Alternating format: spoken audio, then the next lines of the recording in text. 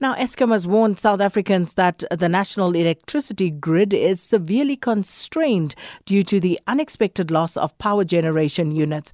Eskom stated that load shedding is not expected, but it may be implemented at short notice in the event of any additional units being unexpectedly lost. Eskom added that due to these unplanned breakdowns, this will be the case. But for more, we're joined on the line now by Eskom's Chief Operations Officer, Jan Oberholzer. Thanks so much for your time this afternoon, Mr. Oberholzer. Afternoon, Sakina. So, in simple terms, what is the current problem with the national grid?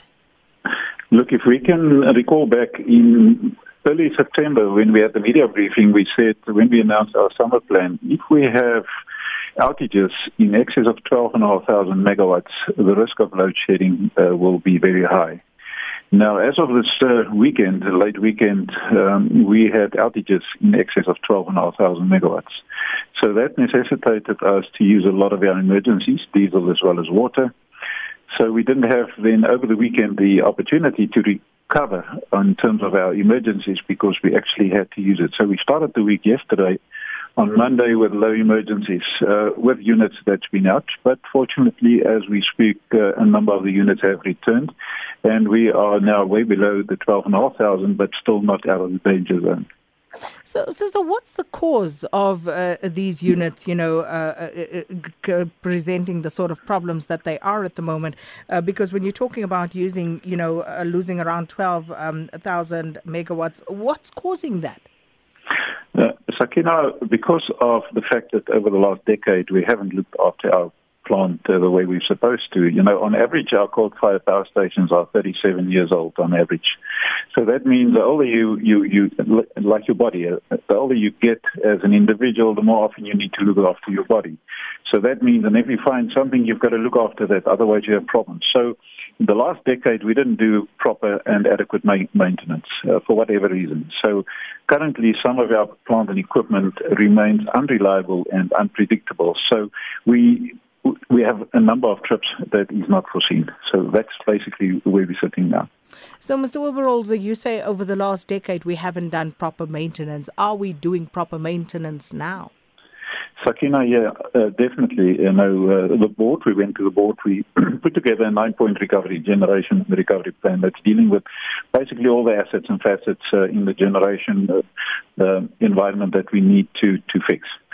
So we went to the board and we requested money, which they have provided us, 8 billion on average for the next 5 years additional on maintenance. So we are putting a lot of emphasis and focus on maintenance. As we speak, the number of outages that we have planned for the year, currently we are ahead of what we've planned, and we believe by the end of the financial year, which will be end of March next year, we will be quite ahead of what we plan to do. So there's a lot of emphasis and focus on doing maintenance. Quite ahead of what you plan to do, but what does that mean for the security of the grid? At what point, how long do you think it's going to take before we can get to a point as South Africa where we can say, maintenance is up to scratch and everything is now where it should be? So, the situation, the reality that we face is all these plants, you don't have the luxury to take one unit out and really go and do all the maintenance that you need to. It's like an old car.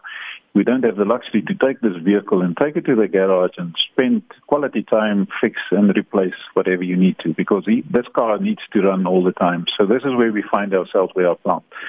So our assessment at this point in time, it's going to take us 2 years. So we take out whenever we can, we take out units and we maintain them. So, but unfortunately, because we don't have the luxury of time, it's going to take longer than what we would like to. But I think it's important, Sakina, to also realize and to state that since the beginning of March this year, we had load shedding the 23rd of March, and we went through the whole of winter without load shedding. So the teams are really dedicated, they're committed, they're doing a lot of good work to get out of the situation that we find ourselves. It's not where we want to be. We understand, the responsibility that we have in terms of the economy of the country. And unfortunately, we do need time to fix it. And it makes perfect sense as you explain it. But what about Medupi? What about Kusile? What about the IPPs? Were they not supposed to bring about some relief to the grid? No, absolutely, Sakina. This is why we built, Medupi and Kusile as well as Ngula, the pump storage. It's late, and for various reasons, which I don't want to go into now. However, if you look at Medupi, 4 of the 6 units are in commercial operation. By the end of November, we expect the 5th unit at Medupi to be in commercial operation. And then by the middle of next year, we hope to have all the units at Medupi in commercial operation. However, what is a known fact is that we do have some defects on those units, which we are working. We have implemented some short-term modifications, which is paying dividends, but we still need to fix the big defects. And but that doesn't inspire much confidence, Mr. Oberholzer, because the cost overruns are already astronomical. No, absolutely, Sakina. There's no doubt about it. To talk about confidence, if I say we have some defects, that means, we are getting 80% of the capacity out of those units. It's not that we're not getting anything out of it. It is just what we've been investing that is a capacity that we want. And those are the defects that we are fixing. So it's important to understand that when I say there are defects, it's not that a unit is not giving us anything. We're still getting 80% plus, but not 100% as what we've invested for. So one of the things the minister mentioned last week as he was explaining this Eskom plan, he spoke about losing at any given point in time, I think he said between 10 and 13,000 megawatts of power. And I found that absolutely mind-boggling that the minister could just say that. And the question is, why is that? Because you just explained to us the effect of losing 12 megawatts of power and what that is needed for. So where is it being lost and what is being done to curtail that? Look, I don't exactly know what the minister said, so I will just give you the reality and the facts the way we have it. So we have what we call unplanned maintenance. That's where we have units that's stripped, that is out of service, or we have units that it's like a car. If you put your foot on the accelerator, you can get 120 kilometers out of that. But if you put your foot down, you only get 80 kilometers out. So there's that, what we call a partial load loss between the 120 and the 80 kilometers. That 40 kilometers is what we call the partial load losses. So that is what we, at the units, on a daily basis, try to get the 80 kilometers per hour back to the 120. So between the unplanned and the partial, the unplanned then made up of the partial load losses as well as the full load losses. That's where we're standing, or when we started the week at 12,500. So that is down now to 11,000, and we will take it down as new units are coming back. But then we also have planned outages, where we take units out to maintain it.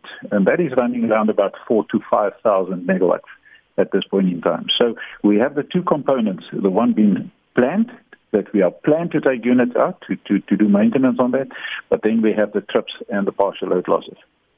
And just a final question, in terms of when all of this is going on, there are reports, of course, coming out about how much Eskom is spending on diesel. So do you have an estimate of that bill at the moment? Look, I don't have an estimate of the bill. What I can tell you is what we have forecasted since the beginning of the financial year to where we are now. It's significantly less. So as at the end of September, middle of October, we spent just in excess of R1 billion on diesel, and that is a tremendous amount of money which we don't have. So let's put that aside. So, but just for your benefit and for the listeners, if you start up one of these open cycle gas turbines, it consumes between 12 and 14 liters of diesel a second. So if you take that and you times it by 15 rand on average per liter of diesel, then it's a significant amount. And this is why it's always been there and designed and constructed to be emergencies. But unfortunately, we are not using it only for emergencies at this point in time. We have to use it to also supply in the demand of the country. Again, unsustainable given Eskom's current debt levels. But we have to leave it there, unfortunately, with the CEO of Eskom, Jan Oberholzer. Although there's so many questions I still want to ask.